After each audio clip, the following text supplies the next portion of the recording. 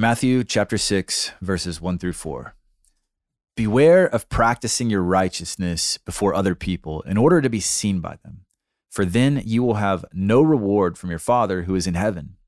Thus, when you give to the needy, sound no trumpet before you, as the hypocrites do in the synagogue and in the streets, that they may be praised by others. Truly, I say to you, they have received their reward. But when you give to the needy, do not let your left hand know what your right hand is doing, so that your giving may be in secret, and your Father who sees in secret will reward you. This is the word of the Lord. Thanks be to God. All right, Jackson, welcome to the 6th chapter of Matthew's Gospel.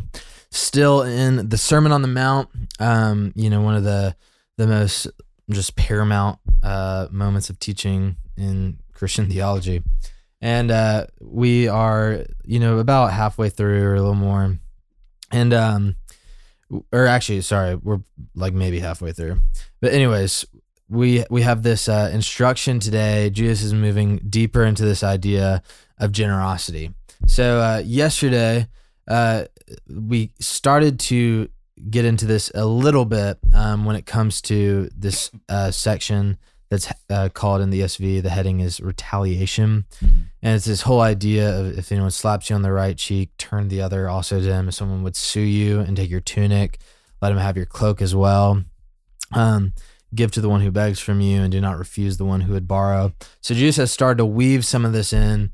But today he really hits this idea of generosity and the correct way of doing it in a way that honors God.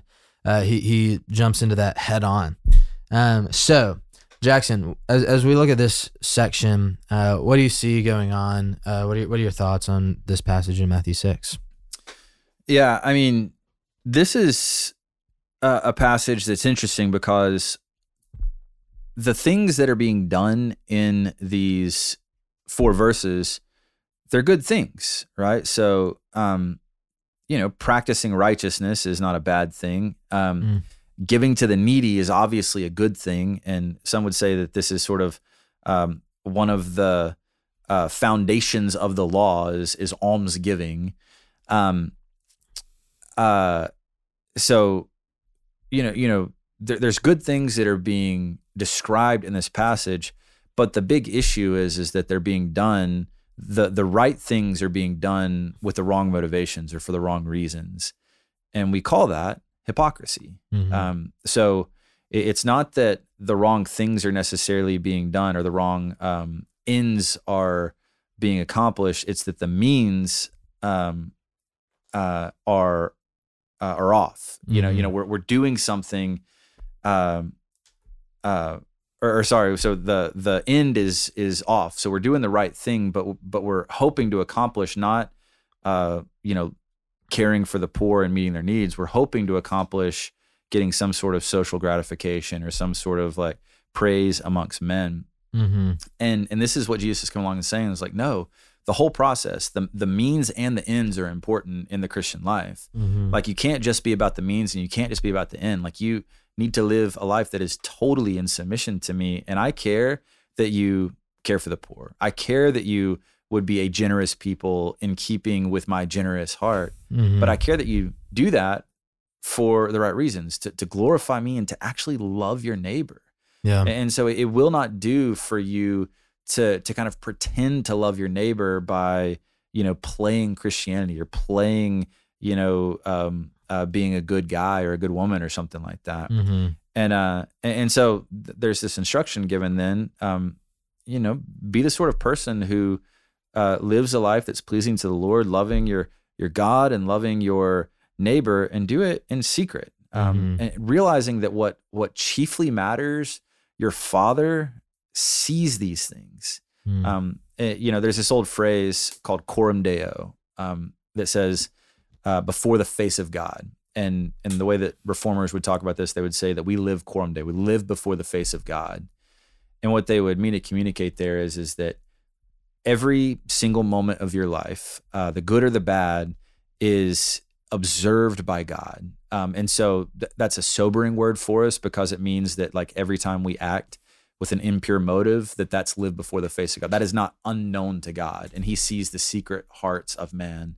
But at the same time, when we seek to live unto the Lord and we live a peaceable, quiet life, if we secretly care for others, not trying to win man's approval or win man's praise, God sees that too. Yeah. And when he does see it, he will reward us. Like it actually comes with a benefit, the benefit of pleasing God and the sort of satisfaction that comes with that. But we also get the sense that there's going to be some sort of practical reward in glory as we live lives that are pleasing to him on this earth. Absolutely. There's a big movement, I guess it was probably like the early 2000s where it really kicked off. And the driving idea of it was this idea that giving up on religion and kind of like the Christianity is not a religion, it's a relationship. Yep. Motif, cliche thing. And I think the heart behind it was good, of like, we want to not serve God in this like archaic, dusty, illegitimate way, but we want to serve him as people who love him. I think where it's unhelpful is there's kind of a handful of things, but where it kind of misses the boat is that it's this assumption that, religious activity is vain. Yeah. And insincere, and relational activity is sincere and genuine all the time. The thing that, the danger that it still leaves is, even if you kind of have that, like, I've given up on religion and I only want the relationship, if you have that mentality, both can still be performative. Like a relationship. My mind went to Singing in the Rain, like a classic movie. And I thought of Don Lockwood and Lena Lamont, who like, it's like the two movie stars who have this like public, flirty, like fun relationship and just like absolutely hate each other. Yeah. And that is what Jesus is kind of addressing here, is whether it's framed, no matter how you frame it, religion, relationship, whatever, is this approach to God in order to be seen by others, And that is like this motivating factor towards generosity. Yeah. And towards, giving charitably. Yeah. It's not love. No. It's performative. Yeah. And so that is like what we have to constantly be on the hunt for. And of course, like for you and I who work in a ministry, sort of faith-driven context, but even for people who don't, like, this is the constant temptation, is to quit operating out of love and to operate rather out of performance, like so that our righteousness would be seen, and applauded by others. And in that case, we are like turning towards this man-made righteousness. Yeah. And this is what Jesus is calling us to be free from.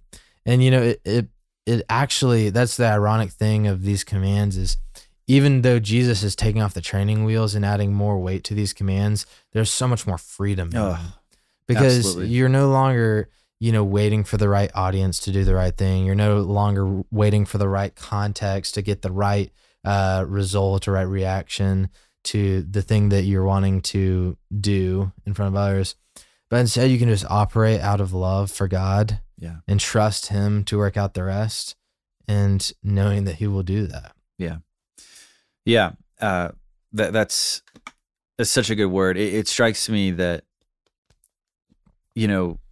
if we are acting in the way that you're presenting, what we're really doing is we're manipulating God, and we're using God as this kind of like tool to ultimately achieve worldly success. Mm-hmm. And I mean, really, that's the heart of magic in the Bible. The sort of magic that's prohibited in the scriptures is like, we're using God as this like manipulation tactic. Mm-hmm.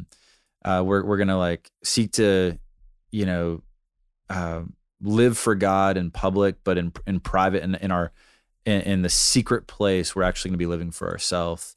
And man, that's just a reversal of created order. That's a reversal of why anything exists. And it feels like that's that's certainly playing with fire, because our God is not one who will be mocked. And so it seems to me that in a passage like this, we're given an invitation to live for the one who created us. Yeah. And to find everlasting rest, not in what we accomplish in this life or what people think of us or how virtuous they think we are, but finding rest in the one who created us for himself. Amen.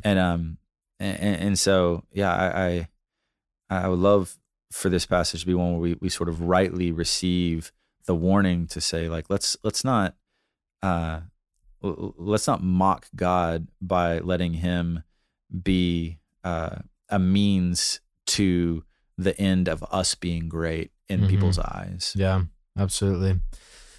And well, a great word today. And we're going to continue with this theme of, performative piety tomorrow as we get into one of the most famous passages in the Bible. But until then, for the great Jackson Randall, the Sandy Springs Sledgehammer, this is Will Carlisle.